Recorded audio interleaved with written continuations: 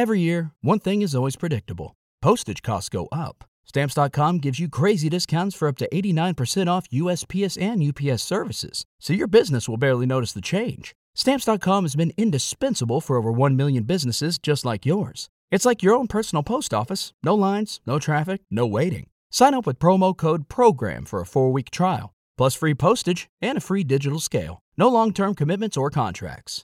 That's Stamps.com, code PROGRAM.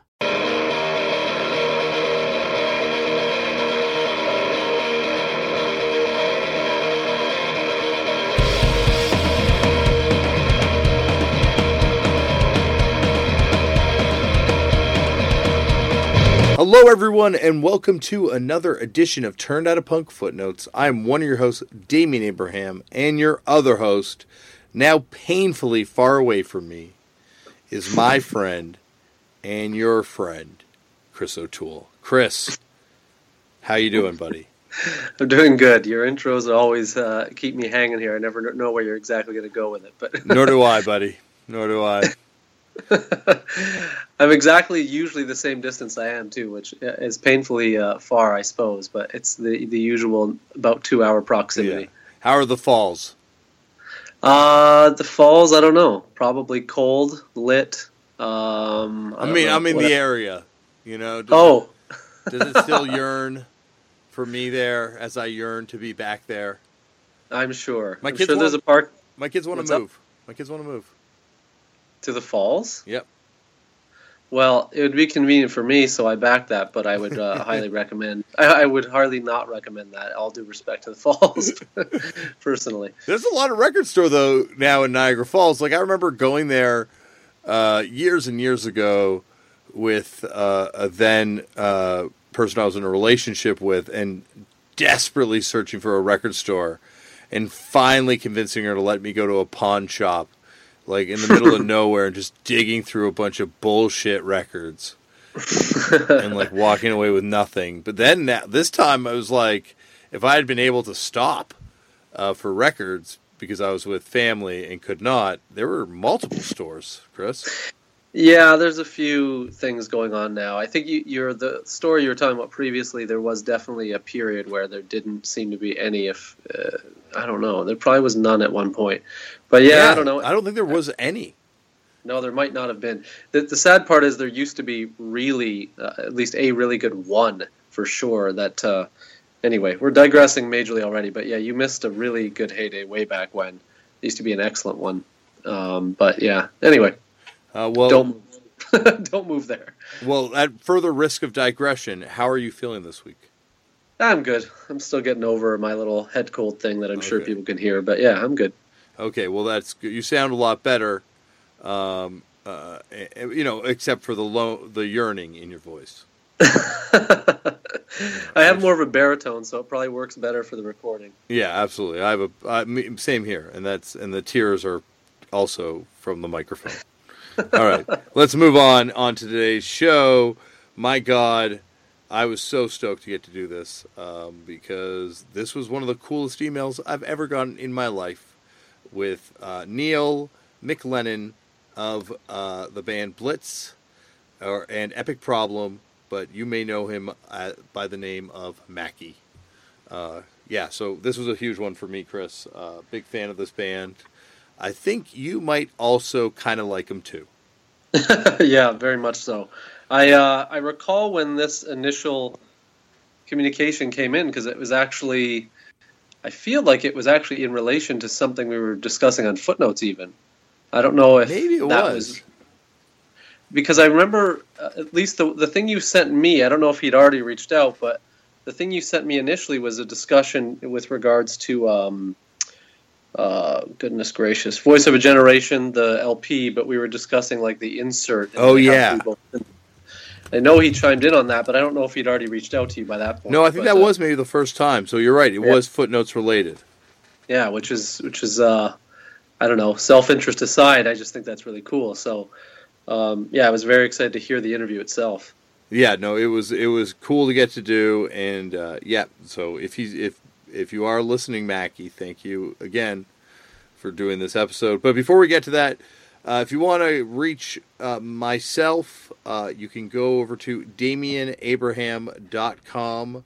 There's an email address there to get in touch with myself. And also, while you're there, you will see that there's a tab that says TOAP Live, or I think it's Tour TOAP Live. And it's there that you can click on that, and you will see that there are tour dates now announced for the Turned Out a Punk live tour of the Northeast of the United States.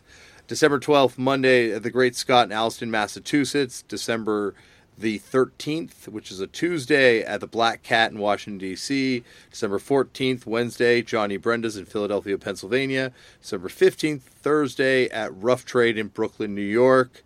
I can, I guess, announce that I've got a bunch of guests confirmed for these. Nice. Yeah, and it's going to be cool. There's going to be some really cool guests. I think I'm going to announce the first round of them next week on the show, on Turn Out a Punk, and then we can react to them, and hopefully, Chris, fingers crossed, maybe you'll be there too. In relation to DC, I'm going to say pressure's on with regards to me, as a pun there for those who get that. But yeah, I'm going to try. I've had people on my back about it. Not that I perceive you as being on my back, but it's just a matter of if it'll happen or not. I'm on your back, Chris. I'm on your back about it. Anyway, yes, I'm very flattered that people are interested in my presence, but I cannot confirm it yet, unfortunately. Okay, we'll see. We're working towards that, but I can confirm that there will be merch, and I will be there, and there'll be good times. There'll be good times had by anyone who can attend, and those are coming up. So also, if you want to get in touch with me other ways, you can find me on various forms of social media. Left for Damian. You can also, if you want to support this show, go over to iTunes, write a review, rate it. And if you want to find us on Facebook, there's a Facebook page run by my brother, Tristan Abraham, and your friend Chris, right? You guys are buds now. Yes. You guys have you not met in person yet, though? Still no, correct. No, still no. It's a very modern relationship, so to speak. Yeah, absolutely. And then also we have a Tumblr page, so you go to turnedoutapunk.tumblr.com. And how do they get in touch with us here, though, Chris? You can contact us at turnedoutapunkfootnotes@gmail.com. All right, so that's if you want to send in something for Chris and I to discuss, a reflection on an episode that you want us to go into a little more in detail, and we get other cool stuff sent into the show from, we got a bunch of regular columnists now.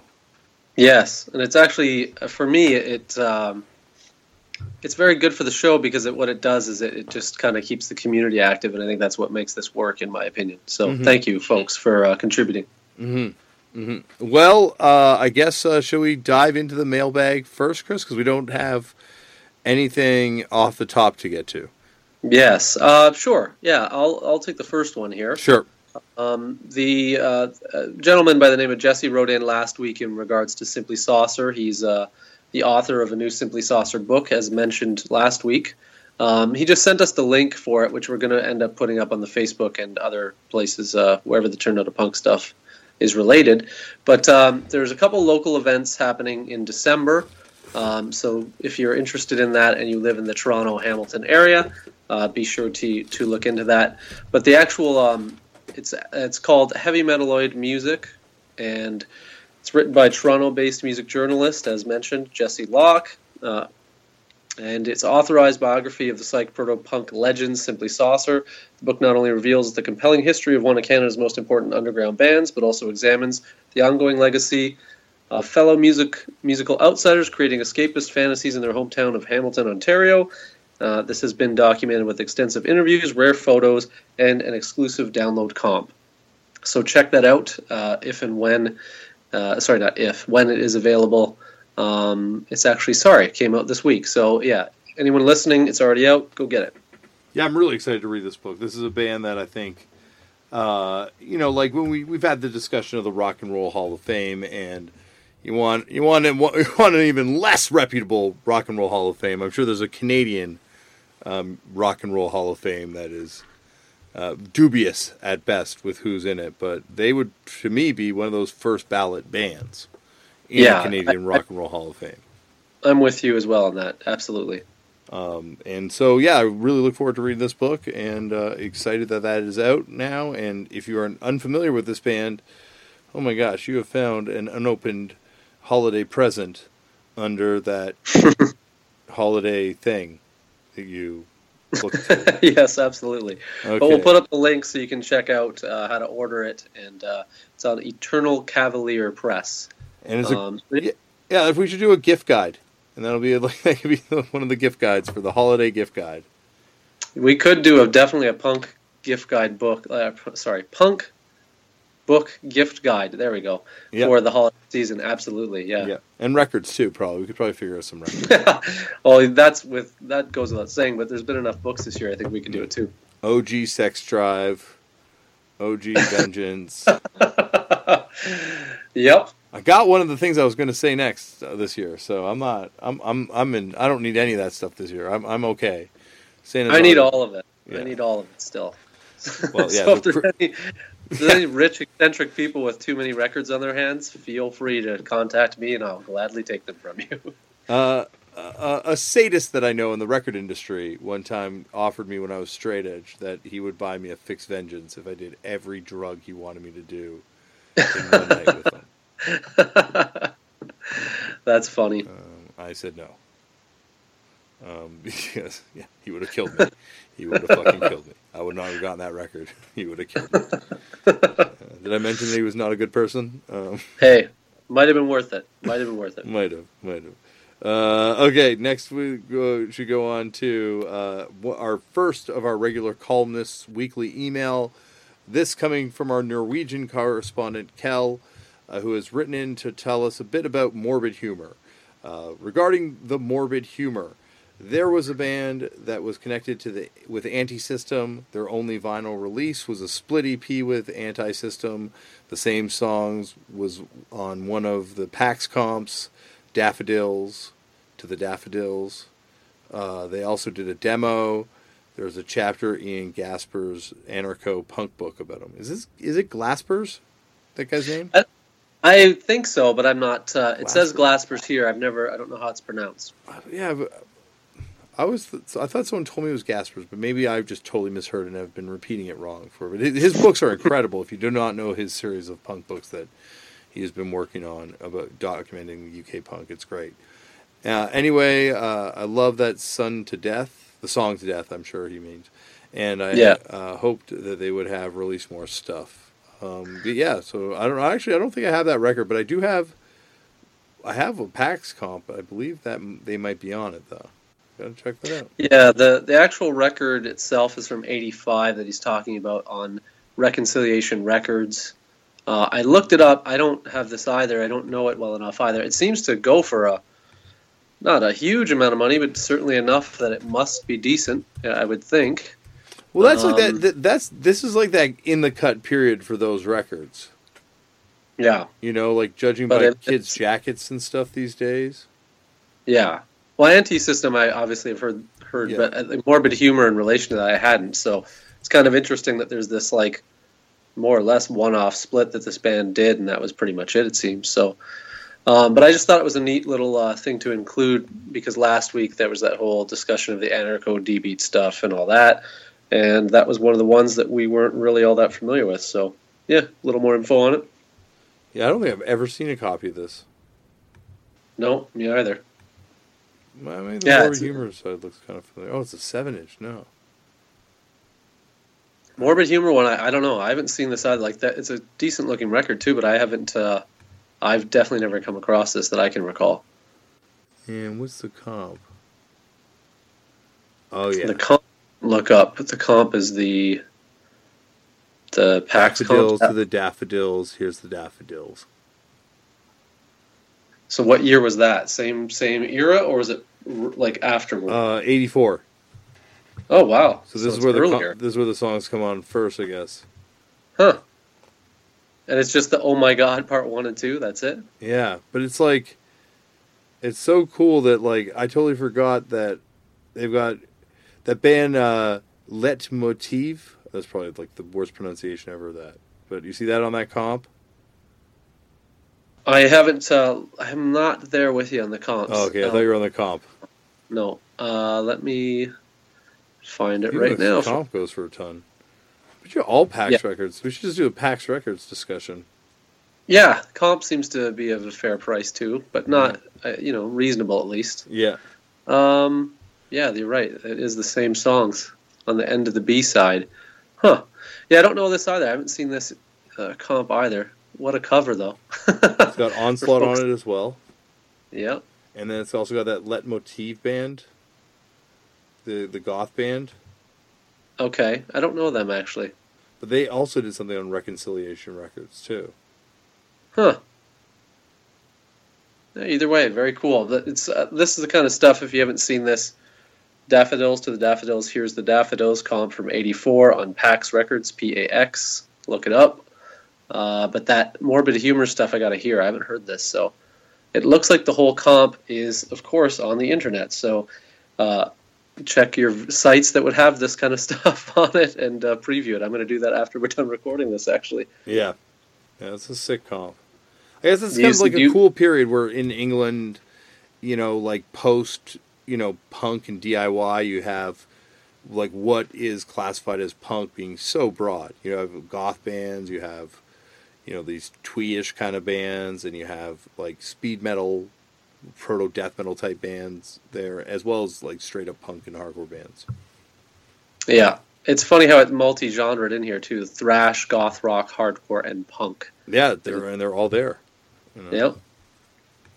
But anyway, we could go on forever about this comic. We're already caught in the wormhole. It's got that band No Control on it, like the American band. The American No Control. Yeah. From the mid. I thought they were later than this. Okay. Weird. Yeah, it's definitely got it's got a Finnish band on it I saw, and then it's got Morbid. Oh no, Morbid Humor. There is another song on this that's not on the 7-inch. Yeah, it's got a third song. Yeah, give us this day. So clearly they're D-Mob song on it too. And it looks like there's an original demo, and 3 of the 5 songs from that demo are on it. And there's 2 more. I don't know if they appear anywhere else, but so that's where. So it seems to be from one recording that it all is taken from.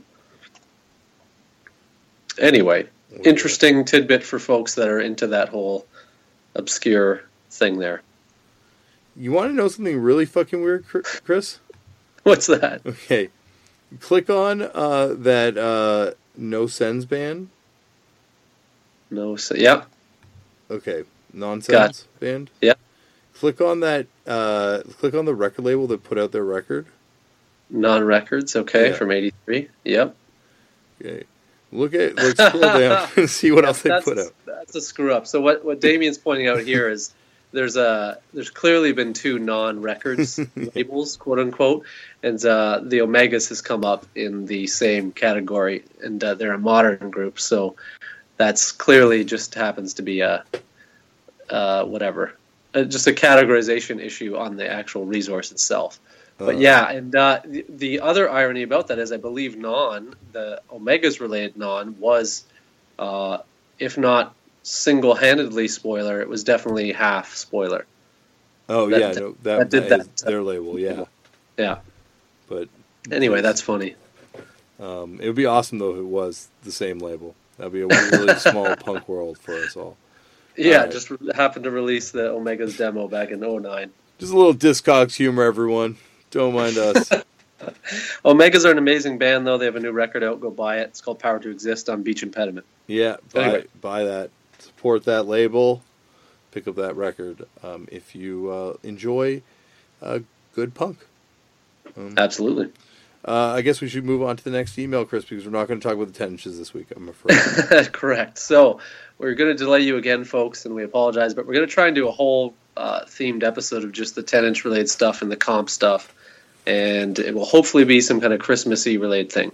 So next email here I'm going to jump to is from Jeff. This was sent a few weeks ago. We haven't been able to get to it, so I'm going to try and power through. It's a bit of length to it. It's got some interesting tidbits I found.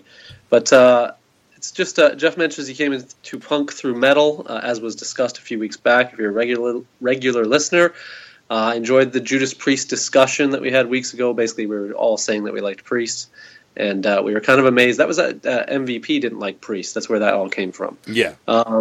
But anyway, weirdly, it was Judas Priest as well as the Melvins cover of the Green Manalishi with the two-pronged crown, and the Rosillos cover of Somebody's Gotta Get Their Head Kicked In Tonight, that led me down the road to exploring Fleetwood Mac, something younger me would have scoffed at. Metal and punk can lead a person in unexpected directions. And he goes on to speak of this anecdote here. That first Fleetwood Mac record is killer. It is, yeah. Early Fleetwood Mac is great. Yeah, like before it was terrible, it was awesome. Exactly. And, like, I really, I do not like the other stuff by Fleetwood Mac. Yes, well said. I'm glad that we got that out on the punk show. I know there was this period where all of a sudden, like, Rumors became something that it was, like, really cool to like. Yeah, and people, like, got past the fact that that's kind of like a shitty record. And like, agreed. I do not like that. Not even the NoFX cover of Go Your Own Way? No. No. Anyway. I do like their cover of what Led Zeppelin song did they do? At the end of S&M Airlines, I think. I can't remember at all. Anyway. The only one I remember, I thought it was on that. Is it the same record? Or I thought they do it, I want to say they do it either on Ribbed or S&M Airlines, I can't remember. But I thought it was that Fleetwood Mac cover. I didn't know they did a maybe Zeppelin. they do a Fleetwood Mac cover on there too. I go back and listen to that. Like, I think that's way before Me First even. Like, that's how early they did it, I believe. Yeah, well, Me First was like a 90s thing. But they probably did a Fleetwood Mac cover, I would imagine. Oh, yeah, for sure, I would guess. So the email, this gentleman goes on to speak of Dave Brocky, who we talked about, in a previous episode, which came up. Why did that come up? Oh, the Zach Blair episode, because he was in Guar. But anyway, is recently listening to the Movie Crypt podcast where two independent film directors were speaking, Joe Lynch and Adam Green. They produce and star in the TV show called Holliston, which is also starring Dave Brocky along with various other metal and horror people. Joe Lynch also directed the film Wrong Turn 2, starring Henry Rollins, and Rollins even officiated at his wedding, apparently. But on a recent episode, Lynch said that when Holliston first started... Oh, that's an interesting side note there, Chris. Keith Morris recently officiated a wedding at Sound on Sound Music Festival when I did the live podcast there. Yep. That was my opening act. Wow. It's hard to follow up after that. Have you ever done that? No. But I was going to say, who would be your Black Flag? Well, actually, at my wedding, we got Fred the Barber of the band Absolute Rulers to. That's right. Yes, I recall. But who would you be your Black Flag singer of choice to officiate your wedding? I would probably pick Keith Morris as well because I like that he's very grumpy. But I would probably be Keith Morris because I think he would say something very witty, and I would be interested in that. Have you read this book yet, Chris? I have not. No, I definitely have to. You have to. I've enjoyed many a miserable rant of seeing late Keith Morris bands in some whatever incarnation. So yeah, I'm curious to read it. It's very good. All right. Basically, the story here is that basically this director had Rollins co-starring Dave Brocky in one of these. You didn't let me answer. You didn't follow it up by asking me. Oh, well, I don't know. What do you want? You had one already. It's a hard one. Who are you picking? I don't know. Like that's a hard thing. I'd probably pick Keith, as well. But I don't know. Like who? Like would Des have the best delivery? I didn't think about it in those terms, but according to you, yes, he would. I don't know. That's what I'm saying. I don't know. Keith is. I don't know. I like them all. I do prefer Keith and the Circle Jerks. I think that's what I said. Right. That was my hot take that day. I like the Circle Jerks more than Black Flag. Yeah, I think I'm with you on that. Like, I don't know about overall, but I definitely still stand by that. By the way, I don't know. Well, if I were to I just think there's more Keith in the Circle Jerks, so therefore yeah, absolutely. No, as far as Keith Morris's output, but I meant overall. I said I think I like Keith Morris. Yeah, I don't know if I'd go with you there. No. Either way. Okay. So who would be yours? Dez on delivery. I'm just fucking around. Let's move on, Chris. There's no one wins by answering this question. Okay.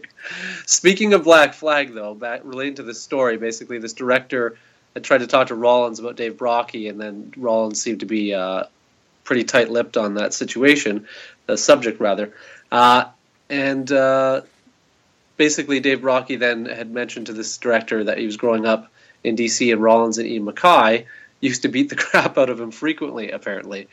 Doing a quick search, it seems like this guy, this is the story that Brockie has been telling for a long time, given all his stories about being an outcast and a weirdo growing up in a weird place. Rollins and MacKaye in the bully role is kind of odd that this person's noting here. But we weren't there and only getting the outside of the story from one side. Brockie, he notes here as well, and it could be an exaggeration, who knows, but regardless, it's always interesting to hear that from a different perspective, from people who might think a certain way because of the way they create their public persona. So kind of an interesting tidbit there, Damian. Do you have an opinion on that? Well,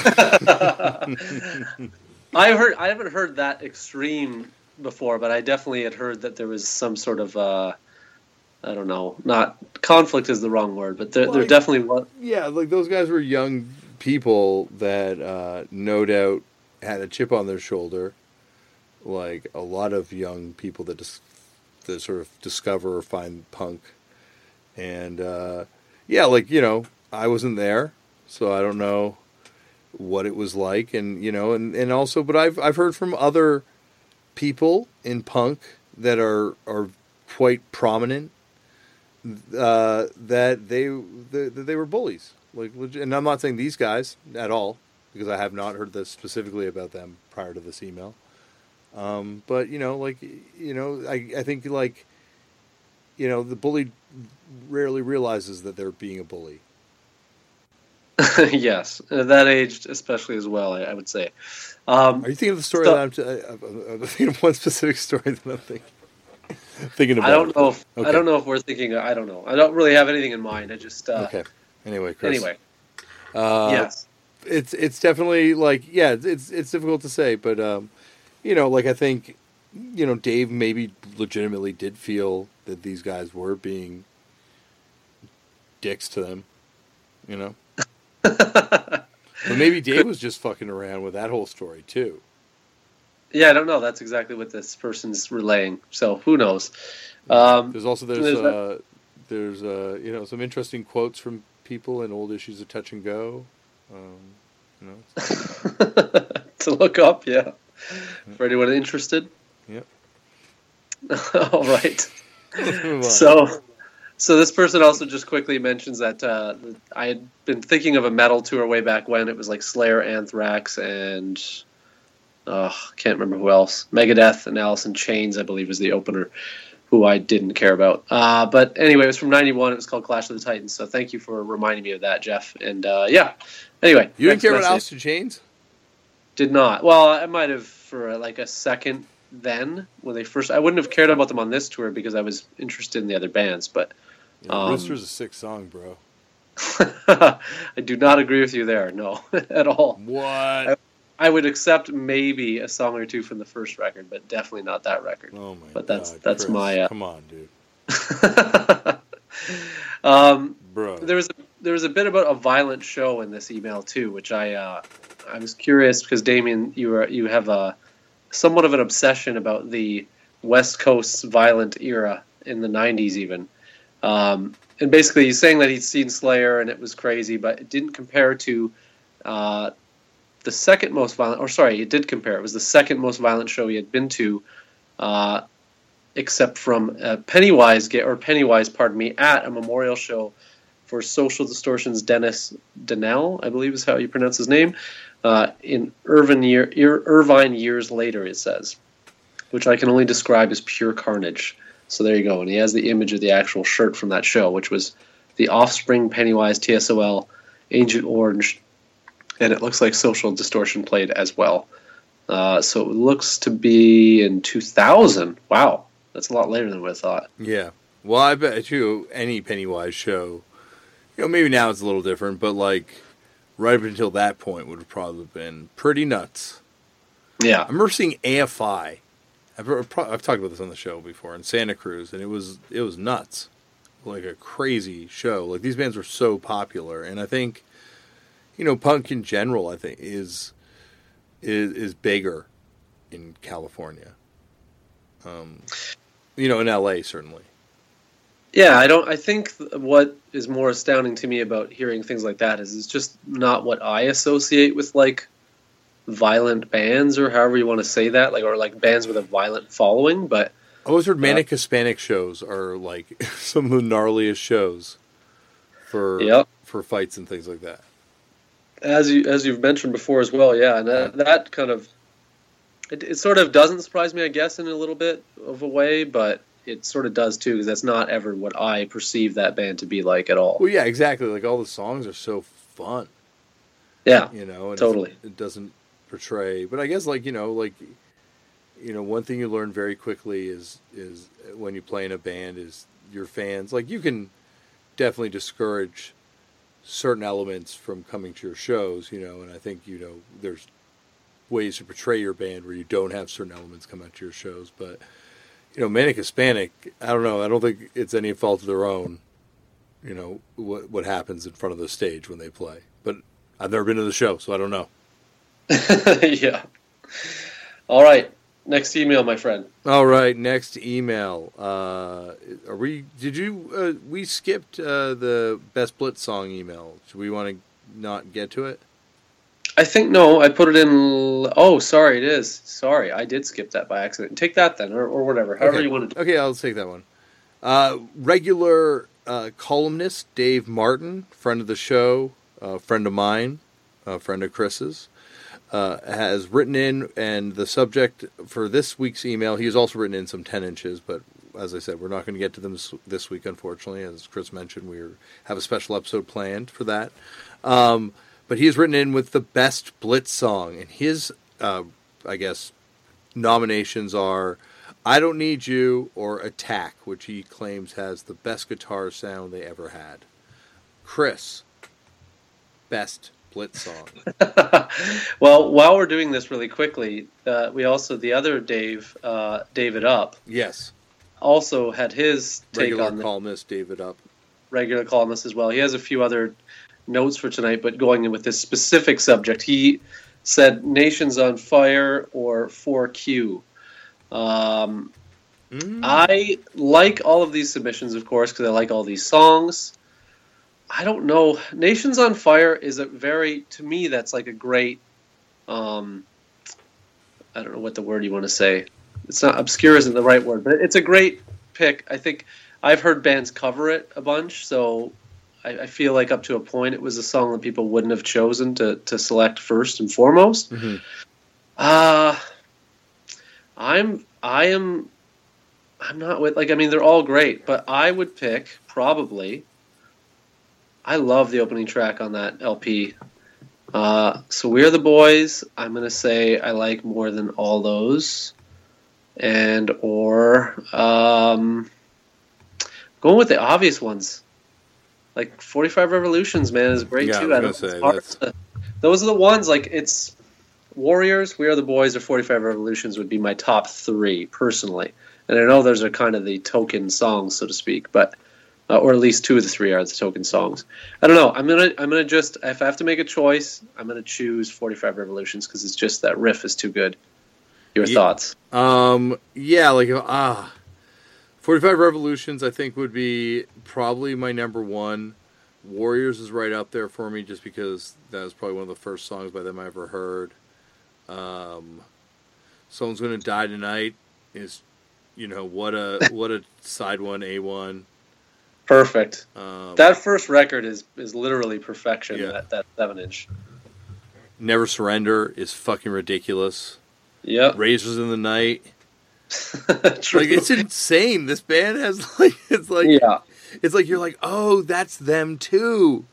Oh, that's them too. Yeah, the thing that we're touching on here that's perfectly stated is they definitely knew how to write like a hammer hit. Like those were all. God, yeah. Because even that first record again, "Fight to Live" is a great song too. It's stupid how good it is, that record. And actually, well, for me the first 2 or 3 singles. Yeah, 3 singles and that LP are pretty much untouchable in most regards. Yeah. But I don't loathe late Blitz either, but it definitely isn't the same animal. That's a whole other topic, though. Yeah, like the only thing I really like from the late period is New Age. Yeah, which I fortunately have myself, so that's what I was speaking of. Telecommunication and whatever what the hell is it called? Second Empire Justice is definitely a weird transition. Yeah. Back to departure records, so to speak. But anyway. Whoa, they've got like a flexi with Propaganda in Moscow on it. Yeah. And I don't know, it doesn't say where it's from.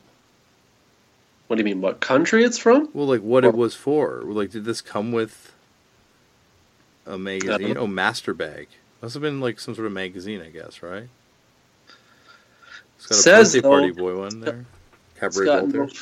Oh, you're looking at the label thing now. Yeah, I don't know. I've never seen this myself. Kind of shocked that you don't have it, to be honest. Yeah, that I don't have it? Yeah, this is like you're Chris, the guy that has these records. Come on, man. I'm the only thing I actually lack my Blitz collection. I was just looking lustfully at what a stamped labeled copy would run me. And it's way out of my price range. But you speak like you don't have a good Blitz collection, but I guarantee you do. I've got like some records, but I don't have, I don't got fire or anything like that. I've got one thing I do have that's kind of cool is my Blitz 7-inch has hand done labels that some fan did back in the day. Yeah, which you mentioned in the interview, that is incredible. Yeah, but that's like, and I've got a copy of like every other, just the stuff that's easy to get. The thing that I meant to ask him about and I didn't is if he has a copy of this Time Bomb demo. So you didn't? I've never seen that either, of course. No. But, well, it's never. There's only one person in Discogs Nation that has a copy with it. You might want to ask Robbie Brookside. Might be him. Yeah, Robbie Brookside might have that, actually. That could be. Drop a line right now. Yeah. No, Spray 23 has it. So. So, sidebar, really quick. I like that you went to that Master Bag label, or whatever you want to call it. The fact that this has 8 releases, and Blitz is the 8th, and the other ones are interesting, like Birthday Party, Cabaret Voltaire, Theater of Hate, Pig Bag. Mm-hmm. Like, wow, that must be a magazine, I would think, or it's like, 'cause I don't know. Magazine. Anyway, very interesting. Yeah, I've never seen that flexi either, but I think we digressed from favorite Blitz song on this. Yeah, we did. We did. We're already into the Blitz weeds. We should get out of this because this is going to be what we're going to be talking about for the bulk of the show. So let's finish this mailbag. Let's not finish, but let's dive back into it. Yeah. The just to like explain this one really quickly. Listener Greg H wrote in, and a lot of what he discusses here we did actually cover on the footnotes. So I think he sent it before the footnotes was released. Okay. Because the first paragraph kind of gets into something right away. But anyway, if you're going to take it, Dave, go ahead. Okay, sure. Hey guys, just a few more things to throw into the ring here, so to speak. Apologies for any typos. I'm attempting to write this with a broken hand. So, Greg, I hope the hand feels better soon. One thing that went unnoticed that shocked me was something that combined Jeff's love of Ultramantis Black and the Ultimate Warriors was that the Ultimate Warriors... we were kind of alluding to this fact that the Ultramantis Black and featured members of Piss Jeans, but I don't know if that's meant to be secret. So I think we're dancing around that. Yeah. But yeah, no, Ultimate Warriors are a great band, and I one time, this is a humble brag that means nothing except in this context once, but I was at a record store. Just a randomly, one of those record stores where they just have, tons of used records that, no real discernible sort of, eye for curation of what they're bringing in. Just like they're just buying shit that people bring in, right? Yeah, yeah. And I found a test press of the Ultimate Warrior's record that was in a Jughead's Revenge sleeve. Which is a great combination for Damian. I sent a picture of it to Brad from Piss Jeans immediately. Was like, you are not going to believe what I just picked up. Nice. But anyway, yeah, so that's there. Also, it was crazy to hear Jeff mention Brad Doc in relation to Black Kites drummer Jay Wiggin. I live right down the street from Jay, who now plays in Concealed Blade and Slip. Braddock is also home. Braddock? Was that it? I don't know. I would just say Braddock. To Dave Rosenstrauss, who used to play drums in Rambo and Piss Jeans, as well as Max Wallstein, who sang in Swallowed Up, the band that Black Kites did a split with. Oh my God, this is like a whole flowchart laid out now. Pat Garrity from Ride the Fury Records was also mentioned. I think I read online before that Pat was the original vocalist of Steel Nation, who went on to form Holy Terror Sound with Pat in the band to control for Total Crowbar Worship after his departure. Finally, the Altar Boy Zero Progress tour shoots went unmentioned. Man, this is a long email. Oh my God. It's deep. But okay, well, this is actually really interesting right here. Okay, Altar Boys and Zero Progress did a West Coast tour together, and before Joe's, Jeff and Matt from Zero Progress would post wrestling-style promos about each other. They're pretty hilarious. The singer of Zero Progress actually went on to start the punk satire site, The Hard Times. I did not know that. Yeah, I did not know that either, but that is amazing that everyone kind of like fits neatly together in this world. I was always wondering where the Hard Times people came from. Yeah, I don't. It's definitely got things on it that are clever enough that you would assume that people were in the mix, but I don't know. Mm-hmm. Also, it hasn't come up on the show, but I found a TOAP style piece of information while talking to Greg from Trial at a show in Pittsburgh. I found out that he was the original drummer of the Pissed while living in Connecticut. How about that? What? There yes, you go. the same Pits that's pre-Os Rodden. He didn't play on any recordings, but drummed in the band at the time of their first demo. Thought that was pretty cool. That is unbelievably cool. Yep. That's why I remember highlighting that part in my mind. That's a weird one, Chris. That's what you come to Footnotes for, people. Yeah, that's why I keep coming to Footnotes for. Oh my God, that's a weird one. Anyway, thanks for the time, guys. I'm hoping TOAP live taping happens in Pittsburgh sometime. Take care. Yeah, hopefully if this tour goes well, oh my God, you better believe this thing's going to be coming on the road to a city near you. Especially if your state is legal cannabis. Pittsburgh's not far from either of us either. No, Pittsburgh's pretty close. I love Pittsburgh. It's a hell of a town. You been there, Chris? You played there?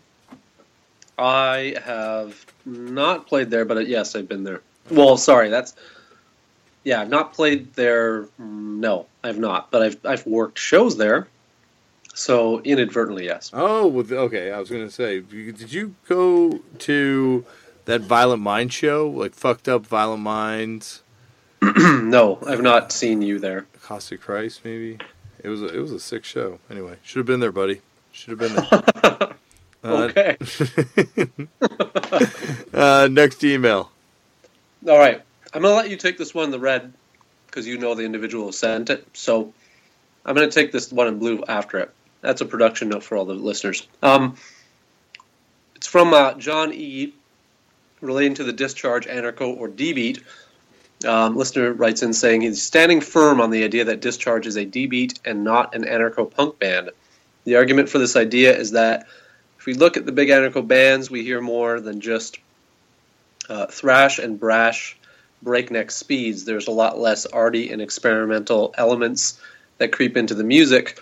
Crass, Flux of Pink Indians, Rudimentary Peanut, are perfect examples of bands incorporating different styles and sounds into their punk style.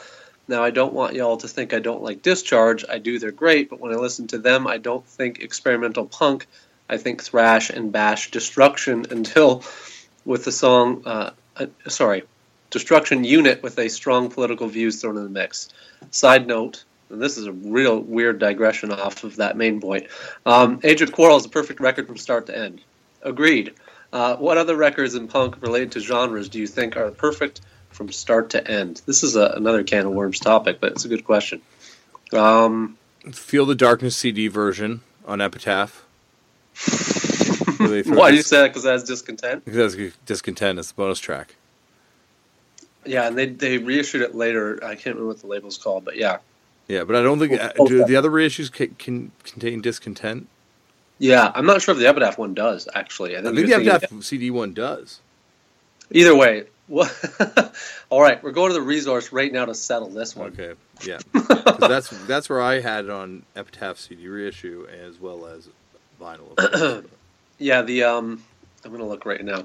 Anyway, great email, as per usual. I guess we can, while we're searching for this Poison Idea thing really quick. So I'm with that general consensus is about the D-Beat versus Anarcho thing. I don't know. We kind of, I guess, already went through that, but yeah, like I say, my one thing about that would be like at the time, it was kind of like revolutionary what they were doing. Like it wasn't necessarily. It's obviously primitive in the way it's I guess played, or bashed out. But at the same time, I think it was revolutionary and maybe arty in the fact that it was so primitive sounding and so raw and so brutal. Gotcha. Yeah, I can see. You have points. But I'm like, yeah, it's D-Beat. I guess it's its own thing. And it's also hardcore. That's where hardcore, like so many bands that you talk to, like when they talk about the speed, that it all starts with Discharge. I agree, yeah. And I think that actually, weirdly enough, I guess that digression in the email where he talks about Cro-Mag's Age of Quarrel is I think Cro-Mag's Age of Quarrel marries like the Discharge blueprint mixed with other things perfectly.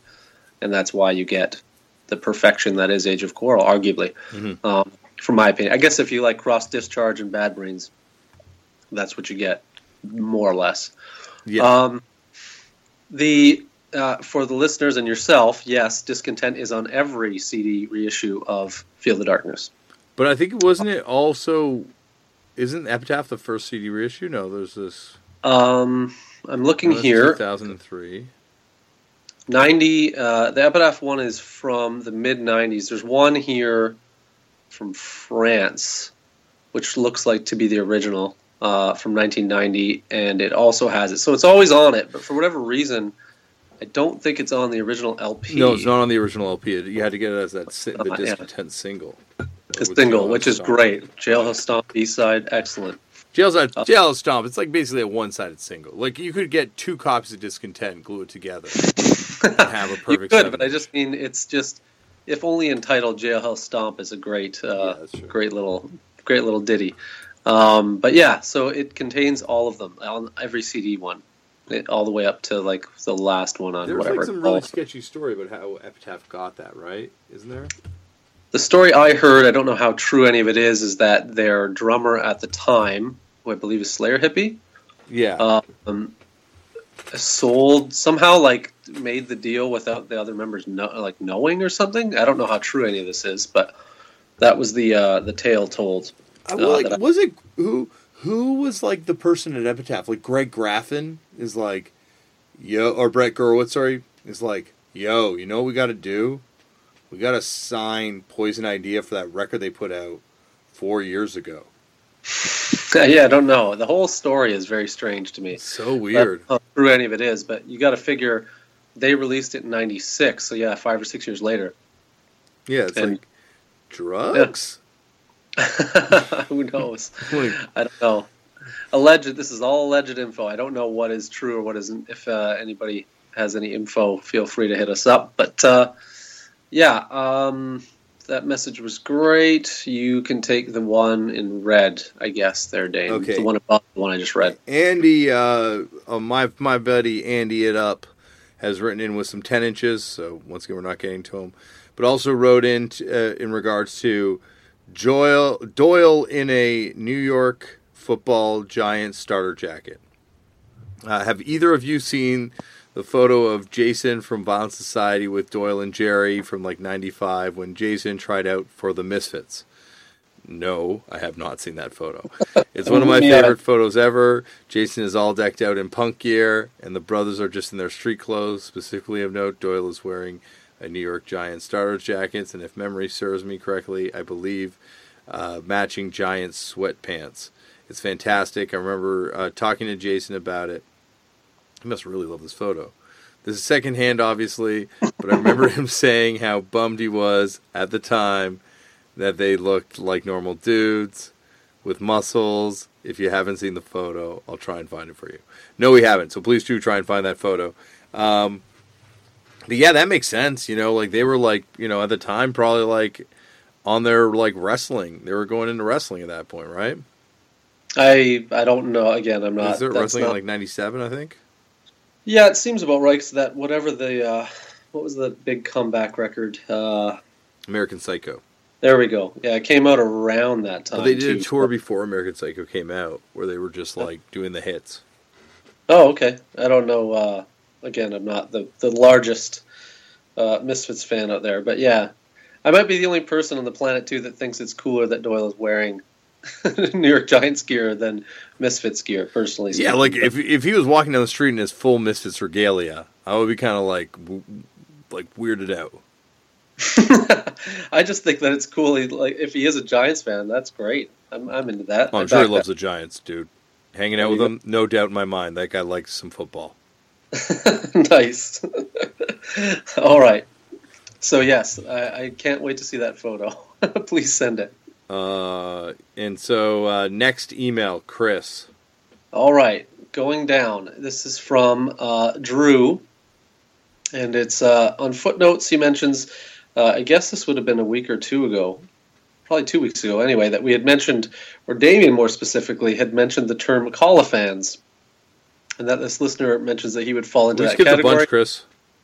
No, well, the orange we're not doing. Then we skip. Oh, Ryan no, I missed one. Again, I'm like really failing tonight. I normally color code them different. So what I'll do, I'll go through this one. What do you want to do? No, why don't you go through? Yeah. Well, whichever. Yeah. Why don't you do the one you're on? Sorry. All right. So this person basically says reasonably early Call-a-fan, and he got into the Left 4 Dead Acrid split and the Ochre split, and then moved on to the Swarm 10-inch as soon as they became available in Australia from about 97, 98 onwards. And this sort of just speaks to Damian's ongoing theory that the Call-a-fan, the cult of Callahan, if you will, is a real thing that exists. And it was a hardcore zeitgeist for a moment. Yeah. To dress like Callahan, to be into the bands that he was into. And I say this as a Call fan. I just like that you make that stipulation every time. Well, because I don't want people to think that I'm putting people down. By doing this, I love Chris, and yes. He's like one of those people that if you were to have a hero in this music genre that you're not supposed to have heroes in, you could do worse than having a hero in Chris Callahan.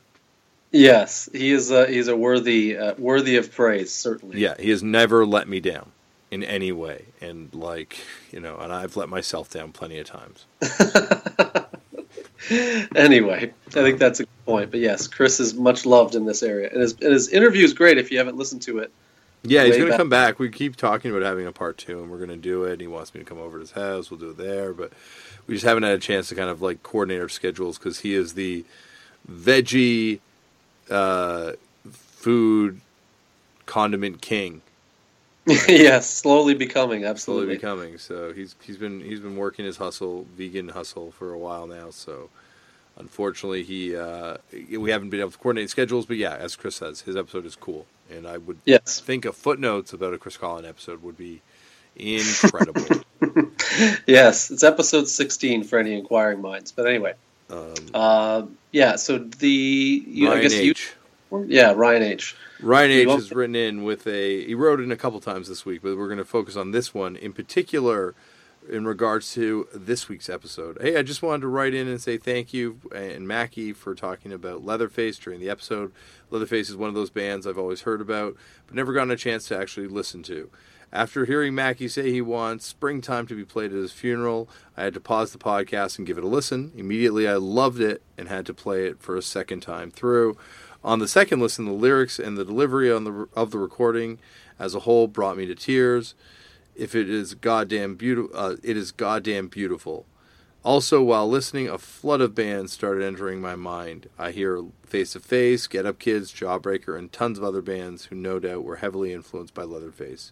So thanks again for spending a few extra seconds to talk about a band I should have given a chance 2 years ago. Just another benefit of listening to TOAP. Well, I really appreciate that, and there are numerous benefits to this podcast, Chris. Yes, absolutely. Like meeting Mackie from BLITZ. Totally. I thought that that part where, not that I should have been surprised, but I was a little surprised hearing sort of like him talk about how much he liked Leatherface. Not that really they're a great band, so I shouldn't be surprised, but it was just kind of weird hearing it. I don't know. I first heard about him from someone who's mentioned on this show, and actually someone who we should mention again because he's recently reissued the first BLITZ 7-inch, Simon Harvey, and head of Ugly Pop Records. Yes. That's the first guy who ever told me about Leatherface, and he's like, you got to hear this band. They're like the best band ever. And it's, and I kind of agree. They're incredible. He's got I've heard it described as Lemmy doing punk.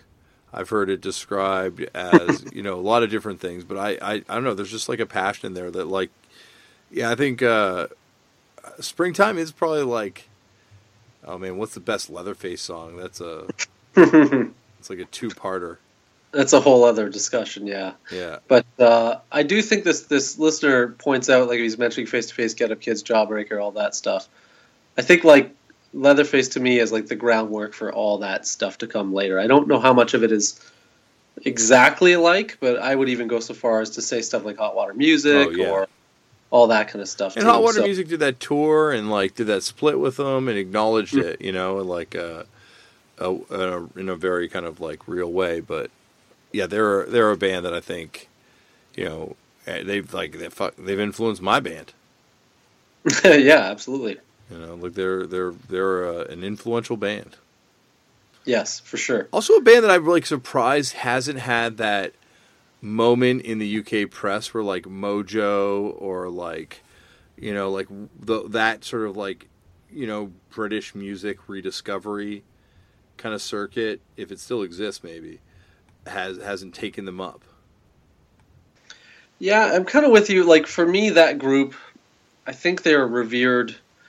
Specifically, what we're talking about the Hot Water Music thing, and I do recall them being a bit more in the zeitgeist when that sort of stuff was happening. But I'm always amazed that more people don't continually gush over this band. I think a lot of people do, but it doesn't. I don't know. They're just not. They don't seem to be as in the mass consciousness as I would expect on a regular basis. But yeah, who knows? I don't know the reason for that. But in Britain, I don't know what the popularity is in relation to what people here are into it with. I don't know. It seems like they've got their following, but I mean, just as far as to be kind of brought into that same sort of rarefied air that gets to be breathed in by, the Joy Divisions and there's sort of cult bands that get accepted, or not cult bands, but there's sort of this sort of rediscovery thing that happens to bands sometimes. Simply Saucer, certainly a band that was rediscovered in Canada, and I'm just surprised that Leatherface hasn't been, there hasn't been a young pop punk band that's started bringing them up or something like that. No, it is weird. I definitely think it's due. They're due. That's what I'm trying to get at. They're due. Yeah, absolutely. And I think you're hitting on something, but I think the kind of them being canonized to the level of Joy Division, I think perhaps part of the reason that isn't the case is because maybe that's a ridiculous one to say Joy Division. I shouldn't have picked Joy No, Division. I That's just don't the think first name that popped in my head. No, but I know what you're speaking about when you're saying that. Like, I get what you're trying to say. I think some of it is just that those early records are just hard to come by, it seems, and I think that's a lot of people's maybe what blocked a lot of people from hearing it. Like, I know in this internet age now that changes, but I mean, I don't. Sadly, I don't own any of those originals either because they were never easy to obtain. So, I think that's just mainly it. I think if I had to pinpoint why, it's just that it's they weren't a pop group or whatever. They weren't in that same arena, and they've probably although they do have a record on Domino, mind you, but before that, I mean, there was 4 records they put up before that on fairly obscure labels, so to speak. So yeah, no, I think you're probably right. Like, it's probably because you can't get those records. Roughneck Records, I believe, was put out. A lot of the early stuff. Domino Records, one of the first releases on Domino Records that also comes up back again to this because Lawrence from Domino, of course, is thanked on the first BLITZ 7-inch, as we talk about in this episode, which I'm going to get into. Believe me, I'm going to get into that one as well. But the first release on Domino Records is a Leatherface record, I believe. Yeah, I'm not sure, but it's really, really early, if not number one. Yeah, and again, if you think about that idea too, with it, they're ahead of the curve on that, so Domino then becomes sort of a big animal, way after. So, I don't know. They're there, but they're a perfect Footnote band to be honest. The more I think about it, but I don't know why. They should certainly be more. For me, they should be on par with people's affinity for something like Billy Bragg or something, and I've never understood why it never quite reached that. But who knows? Yeah, no, it's weird that they never kind of found that. I guess I don't know. I guess they never really found that kind of level of popularity. They never had a hit. I mean, it's bad timing, poor timing. Yeah, it could be. I don't know. I don't know what the reason is, but yeah, they're. And I was not aware they're from Sunderland. Wow, so they're from the north. Mm-hmm. Crazy. Anyway, interesting tidbit. But yeah, I think they do have a cult following, certainly. So it's not like there are no fans of this band, but I definitely am with you on that. They should be much bigger or whatever, highly revered than they seem to be on a regular basis. The Domino discography is very confusing. I'm trying to go and see how far. I think they come way later into the discography than I thought they did. Either way. There's a bunch of other things. Anyway, Chris, sorry. Distracted. But that was the end of the footnotes for this week. We have a sort of a message relating to the actual meat of the episode, but we're through them this week. Well, let's dive into this week's episode, and I guess before we do, let's let it be opened up by regular columnist David Up. David Up. We've gotten to Dave Martin's email. This one's David Up's.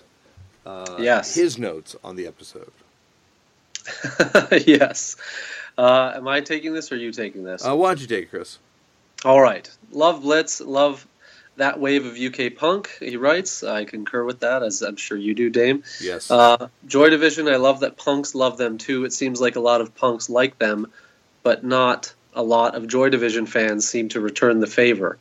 Touch and Go fanzine had a lot of praise of them at the time as well. And yes, that is an astute observation, of course. Mm-hmm. And with that, and I kind of agree. I don't know. See, I always perceive most Joy Division fans as punk fans, but it's probably because I don't know all that many people that aren't interested in punk, personally speaking, in my social network that are into Joy Division or something. Well, I think. I think Joy Division now is just ubiquitous, right? Like, so many people are probably into Joy Division that probably just wouldn't pay, any mind to punk. Maybe it wouldn't be anti it, but probably wouldn't be that into BLITZ. Maybe. Oh, I agree there. Yeah, absolutely. Definitely, I wouldn't associate Joy Division fans with BLITZ fans apart from them not knowing the later BLITZ stuff. But I don't know. I think for me, it's my affiliation with Joy Division or whatever has always been punk related, so I've never seen it that way, but yeah, I suppose. But yeah, I do think the touch and go thing is interesting. I remember reading those bits. Yeah, and also it's like the big boys bring them up too. They're, Yep. there was that. Yeah, they were a punk band.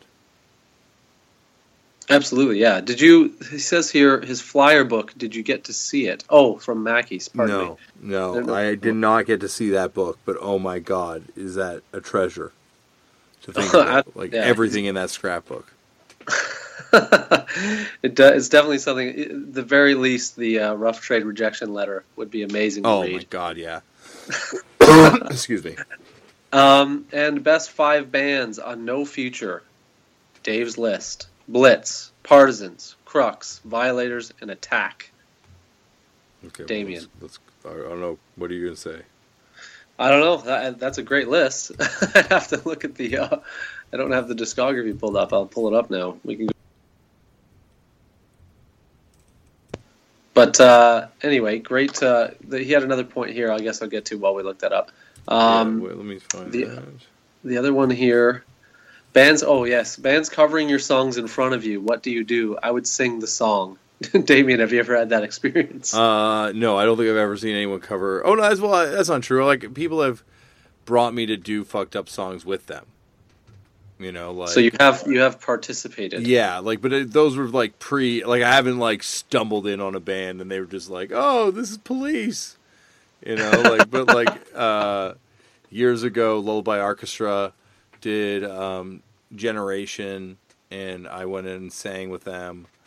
And no, they did. What did we do? We do Crusade. No, we did Crusades. Sorry, I did Generation with someone else, and I saw Gord Downey and the Sadies cover Generation, but I didn't sing. That's the only time that's actually just happened. And I was like, because it's watching Gord Downey sing Generation, I was just shocked. Like I would have run on stage and sang along, but probably security would have dragged me off, and it would have been humiliating. So I just stood in shock and watched it happen. And then I sang with Always. Always had me, Always with, the 2 Vs. Yep. The homies had me come and do Queen of Hearts with them last year. And I got to perform it at the Danforth Music Hall, which is in my neighborhood I grew up in. So that was kind of a cool experience. Kids did not care. I think the context, though, the funny context of a band not knowing or something, like accidentally, I don't know. I in the interview, it's really funny how he kind of brings that up. Ben one time, this band covered No Warning and said all this, kind of homophobic shit on stage, and Ben went up to him afterwards in that fucked up show, and Ben was like, "You guys can't cover No Warning anymore." Wow. Yeah, we were in England. I'm not going to mention the band's name, but it was pretty That's funny. Interesting, though. I like that. The idea of revoking the privilege is an interesting concept. Well, in Japan, it's an insult. To cover, yeah. That I didn't know of that. When you spoke of that in the interview, I was not aware of ever hearing anything of that nature. Yeah, that's the story I always heard was involving a band going over there and covering a legendary Japanese band whose name should not be mentioned, and then the drummer showing up at the show a couple nights later and being very angry about it and trying to fight him. Wow. Yeah, that is serious. Yeah, who knows if that's true or not? This is just hardcore legend, pre-internet hardcore legend mind, but still hardcore legend. Huh. Take it as you will. But I remember when we used to cover Nervous Breakdown, one time I was like, "Can we have this, Keith? Can this be our song now?" He's like, "Sure." This is before Black Flag got back together.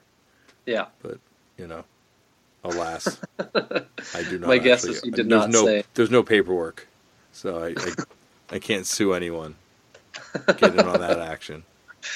So your No Future bands, I'm sure, back. Now I've called it up. So Screaming Dead, though. That's you're choosing that. I have my 5. Okay, go for yours. Well, Blitz has to be on there. Fully back that. Fully backs Partisans as well. fully back all these. Dave's picks are excellent and all hitters. There are 2 other bands that I would try to work in on this, Mm-hmm. and I would probably substitute, sadly, the Violators and the Attack. But again, it could work either way. But that Blood Megalomania record, or Megalomaniac, what's it called? Record's fucking incredible. Yeah, it's unbelievable. So I would say the Blood, and I would. He has on here. Who did he pick? He picked Crux, and I would pick Crash just because that 12-inch is so deadly. I'd put both of them on. But again, that's splitting hairs. It's all great. I put Peter and the Test Tube Babies, Run Like Hell, because I fucking love that song. Yeah. Was it Run Like Hell? What's that song? Yeah, Run Like Hell. Yeah, of course. Then that Blitzkrieg record is awesome. The Red Alert single is pretty fucking incredible too. It's hard to choose it really. Band the top the 5 Pubs by Peter and the Test Tube Babies. Yeah. So Peter and the Test Tube Babies would definitely be on mine. Blitz, obviously. Partisans, obviously, because I think my favorite No Future record, well, probably All Out Attack, but Police Story, maybe number 1. Yeah, it's really good. And then who? So yeah, that's I just can't even pick my last one. I'm just gonna have to say 3 more wishes, because it's a crazy label. There's a lot of good stuff on this label. Yes, absolutely. I agree. It's difficult to do a top. It's weird to do it by bands. I almost would pick records over bands because I think you hit on a great point with the Partisans 7-inch there. Crux Crash is one of might be I can't say it's my favorite, but it's definitely top 3. I don't know. Yeah, there's too much great stuff on it. I can't choose, but those are mine. I just thought that Blood. I wanted to show that Blood 7-inch because it's unbelievable. That Blood 7-inch is crazy. That band is amazing. The Blood. True, agreed. But that single in specific is just next level. It's one of those labels that there's like, it didn't go for a super long time, as far as like the first wave of it, but they put out a breadth of incredible bands. Well, it's just one of those labels where you could pretty much buy everything you see, and it would be all pretty decent. You know what I mean? Like you would either be amazing or at least decent enough where there's not a lot of regrets on this label, so to speak, if any. Yeah, I would love to know how Channel 3 was the band they decided on from America. Yeah, I don't. It's weird. I don't know. Yeah, I don't know either. But is that it for? Sorry. Nothing. I said it seems like a strange choice, but go on. Is that it for Dave's email? Yeah, pretty much. There was just let me see here. He's got more Blitz songs that we already got through. Yeah, we already did that. So the episode itself is now here. All right. We kicked the mailbag's ass once again, except for the 10 inches, but we'll get to that another time. So, Chris, I guess, do you want to start? Where do you want to go first? Well, we touched on a lot of good things already, which I'm very happy that we've already kind of got into some of this so people don't feel like we've been avoiding it. But, boy, where do I want to start? First of all, I guess when I hear Blitz, I don't think of something like Stiff Little Fingers, although maybe I should. But the idea that he was really or they were really interested in stuff like Stiff Little Fingers, and he really loves The Clash. Like, I don't hear those bands in Blitz, personally speaking. Maybe a little more Stiff Little Fingers, certainly, than The Clash. But I like the idea of, like, bands aiming for, like, a group to aspire to, and because of their probably level of proficiency or whatever, they don't quite hit it, but in the process end up making something like arguably equally as great, if not greater. And I think like that's the way I framed what he was saying in that part of the interview. I don't know. Have you ever thought about that concept before? Yeah, like I think back to Stiff Little Fingers for a sec. I could see the way they had an aggression and an attack in what they were doing that wasn't, other than the Sex Pistols, I think there in any other of the first wave bands. Like, they're not the first wave, but, like, the immediate sort of, like, legit first wave of UK bands that kind of came. Yeah, agreed. You know, like his vocal, like is just like so like raspy. Yes, I that's the only part of it. Like when I think of that, I think, okay, his raspiness, and like if I think of a song like Alternative Ulster, Yeah, exactly. That's what I was kind of. I can kind of see where there's a Blitz, where Blitz comes from there. But when I think of like some of the other songs, like on that first LP, I don't really hear it as much. So I just like the idea that you're like, when bands form, they have a template in their mind of what they want their band to sound like, and so many in history have had like these, different directions or whatever. And I shouldn't say Stiff Little Fingers isn't really that different. The Clash, I would think, is certainly quite a bit different than the Blitz for me. But anyway, just the idea of not hitting that mark, but in not hitting that mark, you end up making something like as Blitz to me. I mean, like I said, those first 3 singles and that LP, I think it's pretty genuine consensus. Like it's pretty much perfect. Mm-hmm. Like I don't know how. Well, maybe maybe it's like Stiff Little Fingers meets Joy Division. Like maybe that's what the sound they have is, right? Like it's got that like dark, kind of like low bass, kind of like brooding bass, and Manchester darkness, gothic, whatever. Well, I think one thing that could be mentioned, although when he's speaking of Joy Division, it's like you didn't talk super in depth about the eras or whatever. I'm assuming he's talking first LP and prior, but I hear, you could hear like that pre-whatever, like the sort of pre-Joy, whatever it is. I don't know if it's actually demos, like that. All Stiff Kitten stuff, the Warsaw. Like the Warsaw stuff, like you can hear an aggression in that if they were into that on the ground level, and I believe they were, then that I could hear translating. Obviously, in like that later Blitz stuff, like what's that record called again? Second Empire Justice, whatever, Telecommunications, all that stuff. That you hear that, to me sounds like the second Joy Division record. Yeah, like that's. But I mean, like that early Joy Division stuff, like as far as like when it was still kind of like. Still rooted punk. More in punk, yeah. But like that's, and I guess that would be kind of the stuff they would have been exposed to when they're talking about going to like that factory night. That they would have been seeing in like the early Joy Division shows there. Yeah, how it's so insane. It's just insane to the idea that I've never thought of Blitz in the same spectrum as like Joy Division in my mind. Mm-hmm. And hearing him speak about all that, I was just like, this is just so much more amazing than I ever thought it could be. Well, I just didn't think like get more amazing to me, and it's like that for me makes even more amazing because I just like so much of that stuff too. So anyway, well, I think that think about that he brings up the show, but like the Manchester gig, like the one that changed the world, like they like to say, right? Which the Sex Pistols one, or when the Sex Pistols played that show. Yeah. In what's the Lesser Free Trade Hall? Is the show, and they play that show, and it's like you look at who's in the crowd, it's nuts. Like Mick Hucknall is in there, the guy from Simply Red. Yep. He's in the crowd, and Morrissey, and like Marky Smith, and like the Buzzcocks put on the show, and like. It's like Joy Division's there, and like it's really like a who's who of people that would change the face of a certain type of music. Certainly a music that we're really interested in, and like, and then also like then you think about that happening a little bit later with members of Drudy Column and Joy Division again, and Buzzcocks again, and Blitz, and probably the Smiths again, and all these people being in those early factory nights.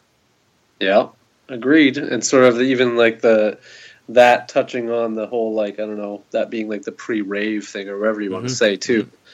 So that goes off in a whole crazy other direction. But yeah, I don't know. I just, for whatever reason, I've never even thought to think of where Blitz were from. Yeah. Like I've never even, I don't know, I never worried about it for whatever reason. And like that whole interview, he kept talking about things, and I thought, wow, this is, like, I did not expect them to be a kind of like a northern band. And when he's just... Yeah. Like, it's just not, like, I'm finding that more and more now, probably because just geographically I had no idea about anything in Britain up to a certain age, but like that, I did not place them anywhere near Manchester in my mind at all. Well, I guess it's because they're from kind of like outside of Manchester that they never claimed it in the same way that you have other bands really claim the city they're from, like, Gang of Four putting like Leeds Town Hall on the cover of their record, or...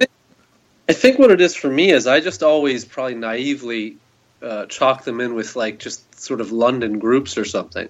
I just always assume that, okay, well, all these kind of like, broadly speaking, skinhead bands or oi bands, whatever, they're, probably most of them were from London and the blah, blah, and just completely wrong. But I think I don't know, in my mind, maybe associate with like The Last Resort or something weird. It just seems like it should be there. I don't know why. But then again, when you hear the BLITZ progression thing, like the Departure record, especially, that to me seems like, oh, okay, yeah, they were right there. Mm-hmm. But yeah, I don't know. It's very interesting. It's definitely a whole part, and maybe it's just because I haven't read up thoroughly about some of this group or something surrounding them, but I didn't place them there and didn't think of that whole Joy Division angle or that whole thing. Well, it probably explains that Departure a lot more, like they were like watching all these bands around them become famous. Yep, totally. Like, oh shit, why can't that be us? Like, we just got to do a little thing here, a little thing there, and then we'll be there. Yeah, I love that he left, though. I think that's so cool. It makes the whole thing super cool. Oh my god! It makes it like it's just like the most like just everything about him is just like it's just so humbly awesome. Yeah, agreed. I think the interview translates that very well, and I don't know. I never thought of that whole angle. I think it's funny because I didn't think we'd get into this aspect of the whole thing. I suppose it's my fault for jumping in so early on that stuff, but I just thought, no, please, no, this is fun. Like, like I kind of think that's the thing about him is he's like one of those people that is like perfectly. I don't know, like he wasn't like he had to chase this for his whole life, And I'm not saying that I'm fucking chasing it my whole life, so I'm not casting disparagements on people that do that, but like, when people are able to walk away, it's like there's something you got to respect there, and like we've got friends that have walked away, and it's awesome when you can see someone that's able to do that, and especially someone who's this significant. Yeah, for me, I think that's more of what is the commendable aspect of it, in terms of the idea that you're lucky enough to be born at a certain point in time, and whatever, in a certain region, and you've witnessed this aspect of history, so you could easily just continue being the person that it continues to whatever benefit from it, but also kind of like build your identity on that, and to walk away from that is, to me, a commendable thing, because it just seems like something a lot of people out there sort of shamelessly still trot around trying to live off for the rest of their life. And so to see someone who kind of just was like, yeah, I was out at this point. It's like, I don't know. I really liked it. Yeah, like I think that's the thing is like, I don't know. It's just cool. It's cool. Yes, your point, my friend. All right, my point, Chris. Oh God. I think we got into a good one there. I like that idea.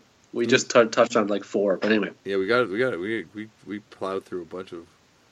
Well, I'm gonna have to go through my notes. I just want to say really quick that this is another proponent for my Clash argument. Not that it's versus the Sex Pistols, but I like hearing people like this who love the Clash. Yeah, but it's a time and place thing, like. Agreed. like they catch a lot of shade on this show, my friend. I know, but that's why. But Anthony Bourdain was the guy that silenced that argument for me. Because he's anyway. Like, look, I was there. Are the Clash? The Sex Pistols make a better record? Yes, of course. But mm-hmm. But the Clash, we're good. And so I'm like, yeah. Tony, you hit the nail on the head. The Clash were good.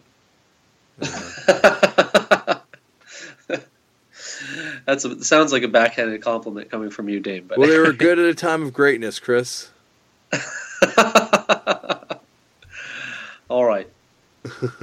What do you got? Okay. That's me postponing getting my notes out.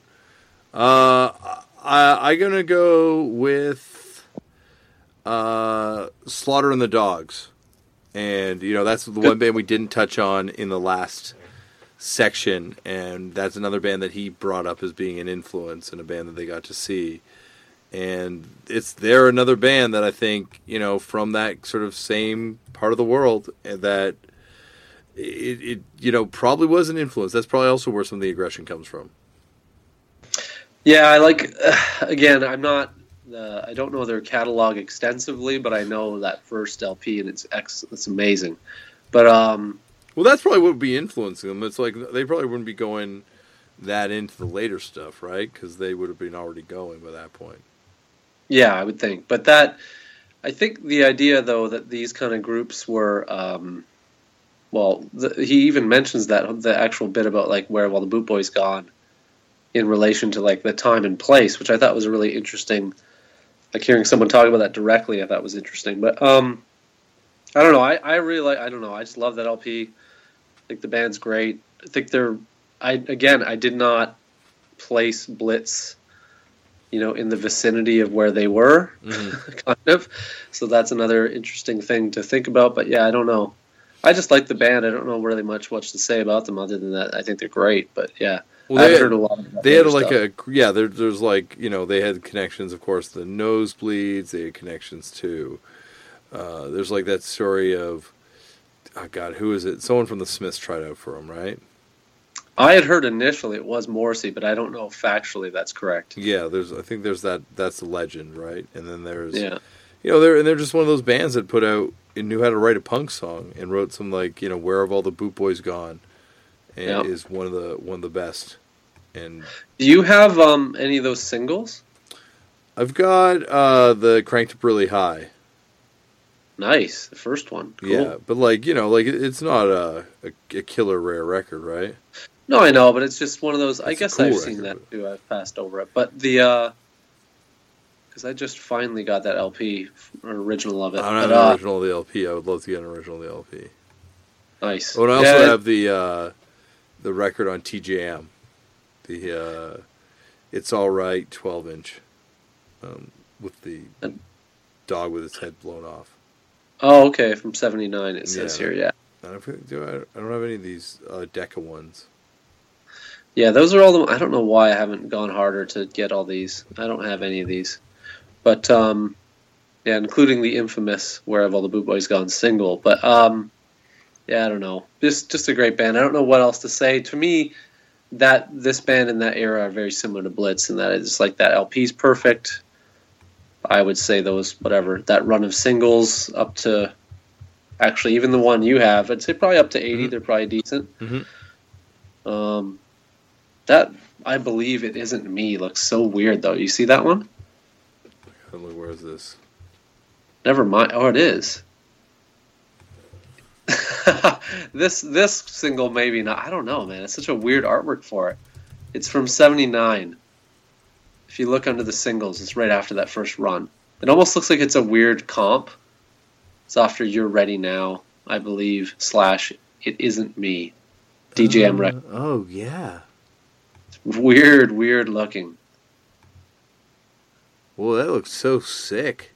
That must have just been something they sent out to, like, jukeboxes. Oh, it's from Germany, Chris. There we go. So that explains that. That's the explanation? Yeah.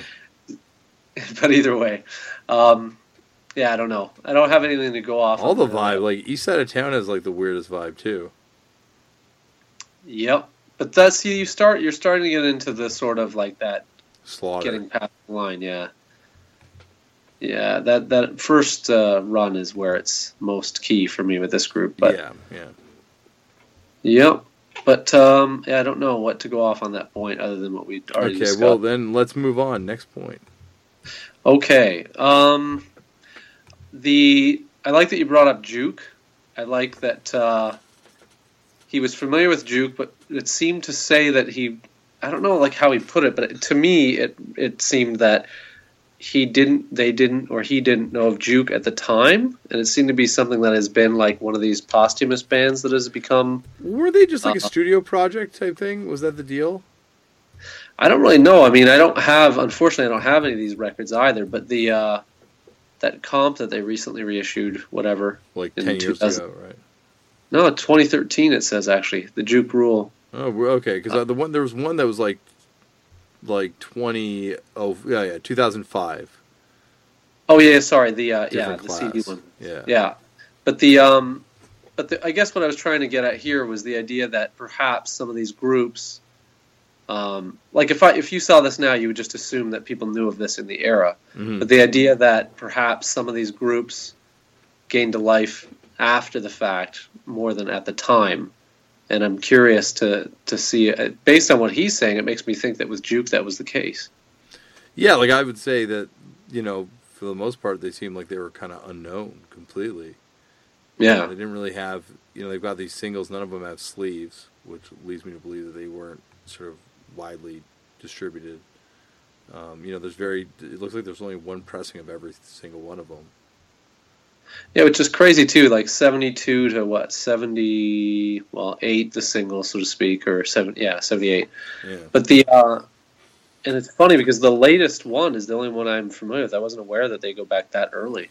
Yeah, no, they go back like right the way, but I think it was just a studio project if I remember hearing correctly. Okay, so maybe that's why, I don't know, based on what he's saying at least, they didn't translate to him at the time. Yeah. But it was like the idea, though, I've just kind of, that came to mind in the interview where, like, sort of like we had a discussion last week about the Real Kids' first LP or whatever, sort of becoming in vogue later rather than being a big deal at the time. Mm-hmm. It's just this group is like one of these groups that you see people kind of talk about now a bit, but I'm wondering how much it was sort of in the zeitgeist of the era. Well, they weren't at all. I'm sure of that, right? Like, it just... like you never hear them mentioned. It wasn't really till that CD came out that they became like a thing, and that's even with the Chiswick record coming out kind of posthumously. Yeah, the connection there, which I still don't have that single either. I really want it. The first time I heard there's two versions. Jonah's House actually. Oh, Bomp did a pressing of this too? Yeah, it looks like from '78. But Jonah played this for me for the first time. I can't remember which one he had, too. I feel like it was the Bomp one he had, because the cover's different. Yeah. But anyway, cool band. I was just curious about that sort of idea. Aggravation Place is an incredible song. Yeah. I got to get this double comp. Anyway, for listeners, it seems like everything's basically collected on this. It's called Juke Rule. On Sing Sing Records, released in 2013. And I remember when this came out, but for whatever reason, I just kind of slept on getting it. And I've sort of forgotten, and I don't see it anywhere anymore.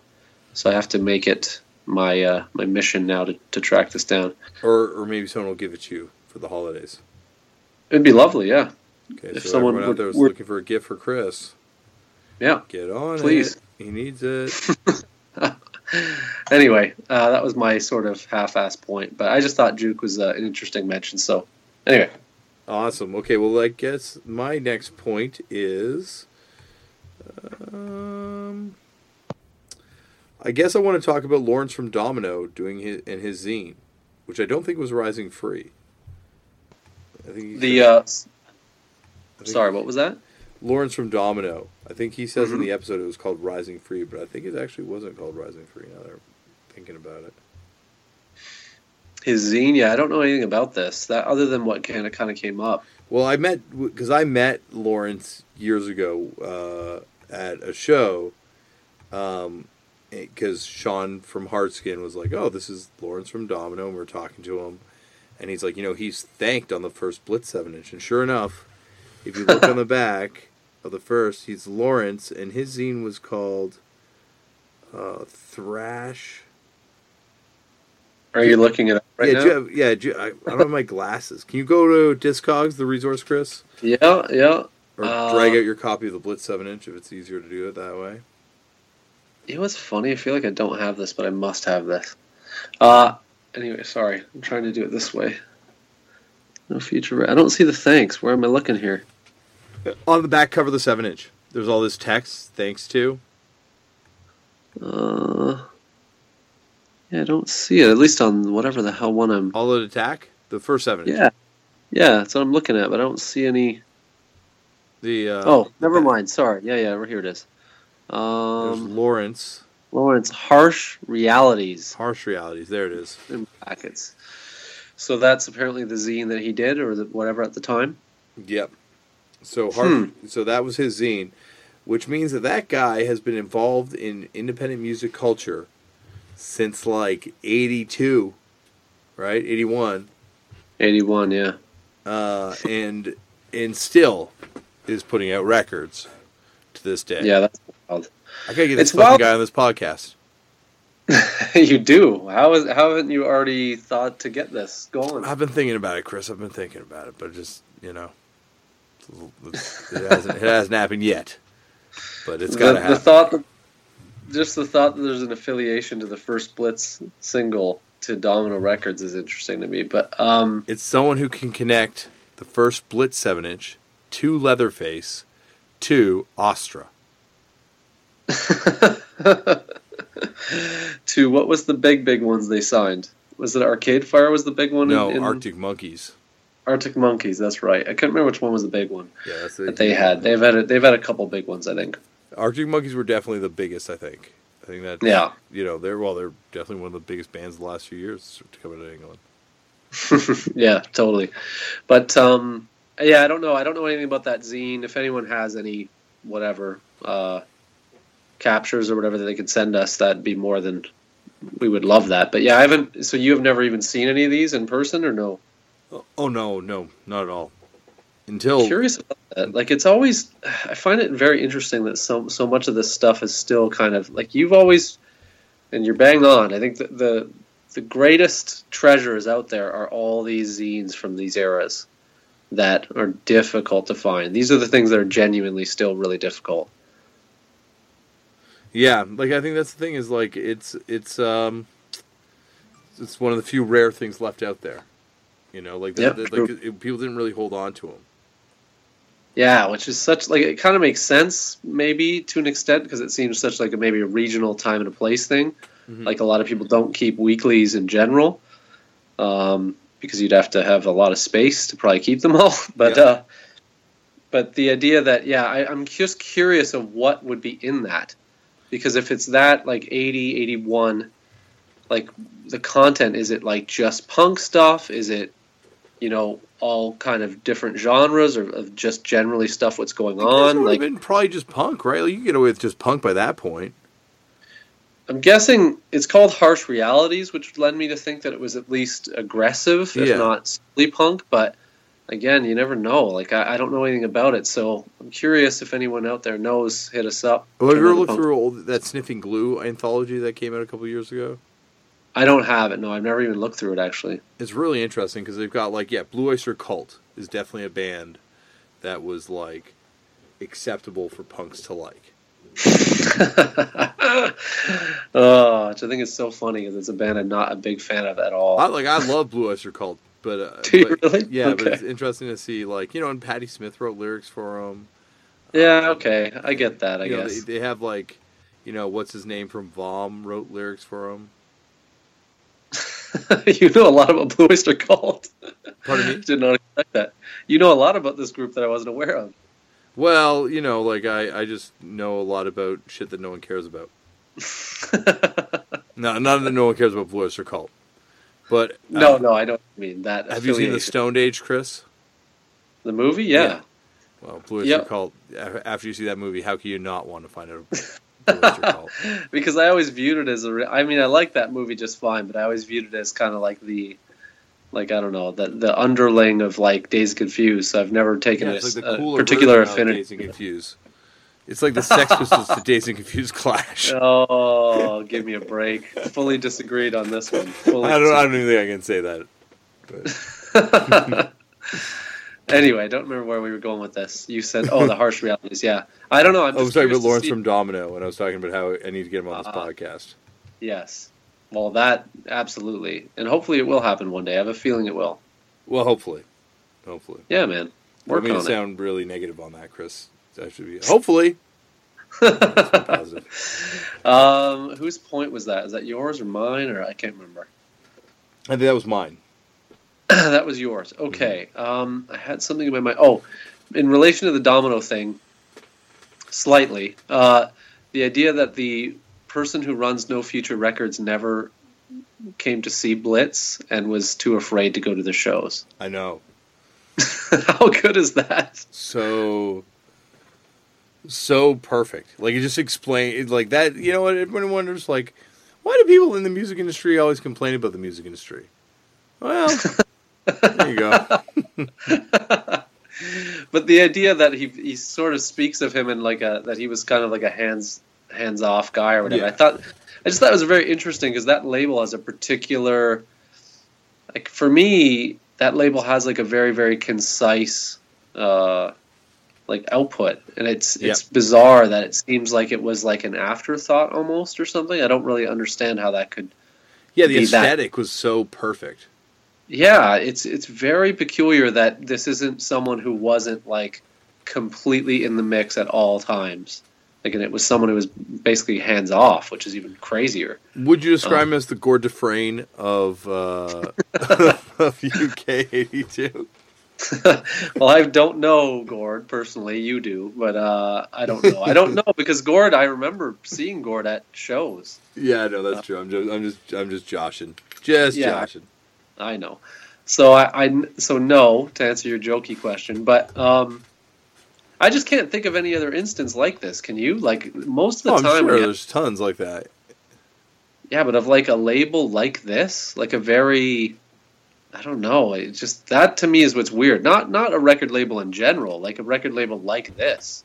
Like, if you think of No Future, like you describe in the interview, there's a very, like, you get an impression of what you mean by saying, oh, it sounds like No Future stuff or something. Mm-hmm. You know, the idea that the person who headed that up was very, aloof with being in the mix of any of this as like a mover and a shaker is kind of insane to me. But anyway. Yeah, like, I guess it's one of those things where, like, maybe he was legitimately scared of it. Yeah, and that's fine. I can accept that, but it just seems strange. He would be someone who would be so weird to talk to, because, like, where did he find out about it? Yeah, and it sold a good amount. Oh my God, yeah! Like, those records, all those records probably sold tons. Like Peter and Test Tube Babies LPs, you still find, yeah, everywhere. So the idea that then you got to think of, a decent amount of money was coming in too, so you'd figure that would be something you'd want to be, I don't know, very in tune with, but who knows? Yeah, I just thought that was kind of a funny but very bizarre story at the same time. Mm-hmm. Yeah. Let's go on to your point, Chris. That was my point. That was your point. Friend. Damn it. My point. We're into the wee hours of the night for the listeners. Sorry, that's why we're kind of a little spacey at this point. Yeah. Okay, well, let's talk about replacing Lloyd Cole in the rhythm. Yeah, Lloyd Cole and the Commotions. That is. Did he ever? I'm guessing not. But did he ever get you that demo? He wrote me, and I've sent him my address, and I guess hopefully it'll be coming soon, and I will be able to Lloyd it over everyone. Can't wait! Can't wait to hear that. I just think I'm wondering what it sounds like. You're not going to hear it, Chris. It's for me. Well, I'm never playing it for you. Either way, I just mean if I go over your house and hear it in passing. No, I'm not going to. I'm like, you would have to break into my house and steal it, because I'm never going to let you hear it. But you'll have to describe to me what it sounds like. Describe it after I described it. I just mean, like, when you think of that early BLITZ stuff, like, does it sound like that? Does it sound like... I'm just very curious. Yeah, no, I'm intrigued too. I'm, like, intrigued to just, like, I guess, like where that band would fit in what Lloyd Cole would do with the Commotions and what the Rhythm would do as a band. Well, I think the other weird aspect of that is just the Rhythm as a band name seems like a more lofty, like, band name or whatever. So the impression I get is like kind of what late BLITZ sounds like or whatever. So I'm curious if it was like more artsy even before it got aggro and then it went back, or if it was, the progression as everyone expects now. I don't know. That's what I'm curious about. When I hear the rhythm, I think the Clash. That's really? I don't at all. I think of like, I don't know, like This Heat or something. I don't know. I just don't get that impression. It's kind of like late period Clash. This Heat did a cover of Can't Put Your Arms Around a Memory. That's incredible. Oh, okay. What I'll take your Clash do that's so great, Chris? First of all, it's hardly my Clash. I think it's a pretty world zone. Oh, man. It's too late to be entering into these sorts of ridiculous conversations. Yes. Okay, let's I guess move on to unless you want to talk more about Lloyd Cole and the Commotion. No, I'm good. I'm good on that. I'm curious you got to once you get that rhythm demo, which hopefully you will get. Mm-hmm. Curious as to the discussions that will spur from that whole thing. But yeah, like how do we release it and all that kind of stuff. I'm amazed that if he has this or whatever, and people are aware that he has it, that this has not come to light. It's really strange to me. Well, that's what he's just been like, just kind of waiting. Like I think that to me the most incredibly touching part of the conversation was when he talked about some kid in BLITZ playing "Someone's Gonna Die Tonight" on guitar for the first time, and just being like, that's their first song. yeah, but I don't know. I thought it was funny when you were kind of expressing to him what level of influence that group has, and he seemed to be rather unaware of it. Mm-hmm. That concept is strange to me too, because you'd figure, again, with just the internet being what it is, just doing a Google search on his group, he would get the impression quicker. I don't know. But who knows? Most people, I don't know. I get maybe you would. I don't know. Would you? Let's see what happens when you Google BLITZ punk. Oh God, we're here. British punk band Wikipedia. Pretty standard Wikipedia. Yeah. Either way, I'm just mean it's just bizarre. It's bizarre not someone in a group like this not realizing the influence, like the scope of influence that this group had. I just think it's kind of bizarre. Yeah. Like I think, well, I don't know, like maybe it's because like the bands they influence aren't necessarily the most well, I guess they influence Rancid. I was going to be maybe they haven't influenced the most sort of popular punk bands, but they influence Rancid. Yeah, I got what you were going with that, but yeah, you're right. You do have that in the mix too, and you think that, and like in the interview that you did with Lars, even, he's pretty forthcoming on talking about things like that. So you would imagine over the last 20 years, it would have come up in various interviews and things like that. So there would have been enough, talk of those things. What I'm curious about is, because did you actually talk in the interview about them ever meeting or no? No, I don't think we did. But I don't think they They have met. They definitely have met. Because I'm curious about the idea of when he was in the UK subs, if perhaps, and I know of course because Mackie wasn't around. Yeah, that's my guess is that they didn't because he was sort of not around. But yeah, Mackie's at Stone Roses and Public Enemy shows. Which is cool, still though. Fucking cool. Yeah, that's the thing. It's like it's not like this guy's like it's like, yeah, I went to some other, I started going to hit rap shows and like Stone Roses shows. It's like, that's fucking awesome. That's amazing. It's amazing to have been like seeing all that crucial early 80s stuff and then still catching, the best of the late 80s, early 90s stuff. Although it was funny that he was very like, yeah, it was all right. I wonder if he saw like some cool Smiths gigs. Yeah, that would have been a good question. Part Stone two, Roses, Chris. Part early two. Stone Roses though that's right on as well. I don't know. There's just right time and place. This guy's hitting all my. Every check mark he mentioned, I'm just like, oh. And I loved how he brought up the Yeah. football quality, like the repetitive chant-along quality that's in Oi. It's also in, like, some of those rave anthems. It's also in, like, Oasis songs. It's in, like... Yeah, You know, I think there's something to that, yeah. yeah. I don't know what it is, but, like, you know, when I was at WWE NXT, shout out to former guest Robbie Brookside for the hookup.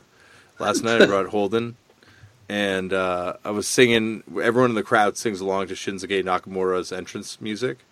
Okay. Oh, by the way, this should be a fucking. This is another Turn It Up Punk Footnotes topic. You know what the music was last night? The main theme for the whole show, by the way, Chris? I don't know. What is it? Turnstile. Yeah, that's weird. Actually, I saw you post something about that, but I thought you were just, like, making a comment. So No. it actually was their music. There was their music. They were playing Turnstile. Wow. It was Turnstile. Wow. It was like it was sick. But definitely very bizarre. But anyway, everyone in the crowd chants along this guy Nakamura's song, and I was just like, oh yeah, there's this kind of like music that has this kind of anthemic quality. But like, you know, it really, I guess in punk music, it probably comes from like soccer stuff, right? Well, I don't know. I don't know. Oi, If it would, right? These guys would definitely. Yeah, I think so, but I think the idea of punk at large with that, I don't know if I would go that far. I think, No, maybe not punk at large, but certainly oi, I should say. well, there's the obvious things, the obvious hallmarks people think of when you talk about that genre or bands or, you know, yeah.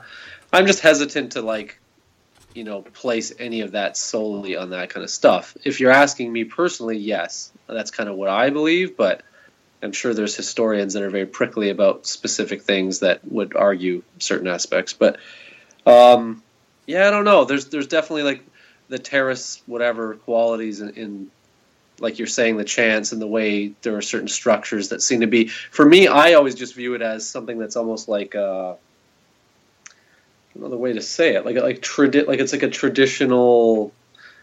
I don't know what the word is even. It's like in language it would be like a lexicon. It would like just something that's just traditionally associated with geographically regional things in England and whatever areas of Britain. So that's where I think some of it comes from, and that's where I think some of these bands. It's just kind of like I don't know the word like. That's how through osmosis or something. That's where they sort of. It's in the water. Yeah, it's just something that's there. It's kind of like if we were talking about it in a much more domestic term. It's like the way people view hockey here or something. There's just a different. I don't know. It's just something distinctively theirs and distinctively ours or something. So I've just always viewed it in that sense without trying to place too much. I don't know. Ideology is the wrong word, but too much. Not important. Struggling for words this late, to be honest. But well, you know what, Chris? I think that is a good sign that maybe it's time for us to pick our me last ranting point. into nowhere. But yeah, I think you're onto something. To end really quick, I think you're onto something, but I'm hesitant to confirm that for you. Is what I'm trying to say. Yeah, don't worry. I don't even. It's so late that I think I don't even know if I still stand by that point. Fair enough. So before we let you go, should we go into one more point? Yeah, whatever you got. You got one? Okay, more about Turnstile being the theme song at NXT last night. Okay. No, I guess let's finish with the fact that there's no more wankers in punk music. I was skipping over this because David Up also wrote there are definitely still wankers involved in the scene, which I was very amused by.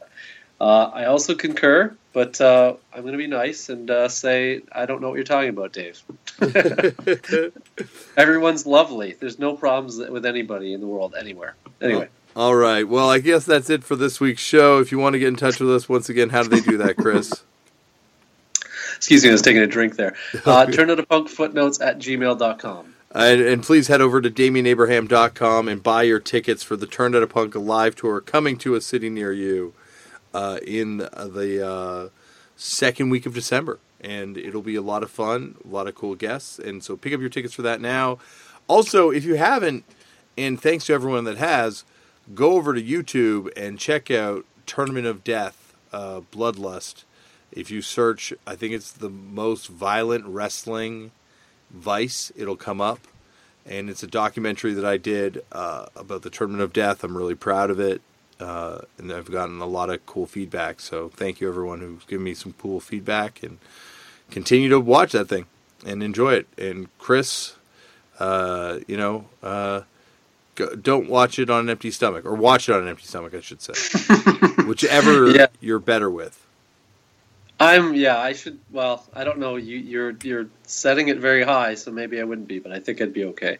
As I said off air, Chris, this is like 90s hate culture level of disturbing. Like this is like, it's disturbing, Chris. It's like Nick Zed movies in the 90s, or like 90s hate zines, and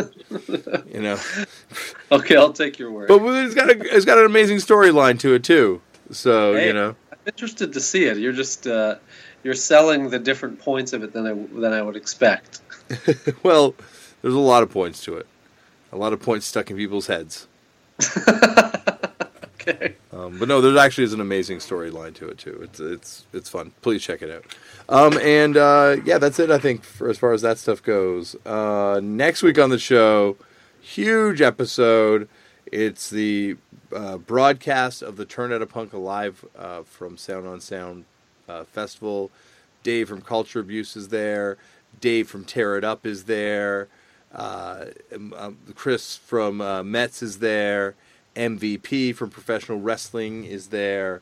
And it is a fun hang, and it flies by really quickly. And it's a good one. It is a really good one. And then so we'll have a special footnotes for that one too, won't we, Chris? Yes, for sure. So we're going to have some guests on that as well. And that is next week on the show. So is there anything else you want to add, buddy? No, I'm good. All right, everyone. Thank you so much for listening, and we will see you next week. Bye. What's so special about Hero Bread's soft, fluffy, and delicious breads, buns, and tortillas? Hero Bread serves up 0 to 1 grams of net carbs, 5 to 11 grams of protein, and high fiber in every delicious serving. Made with natural ingredients, Hero Bread supports gut health, promotes weight management, and helps maintain blood sugar. Hero also drops other limited edition ultra-low net carb goodies like rich flaky croissants and buttery brioche slider rolls. Head to hero.co to shop today.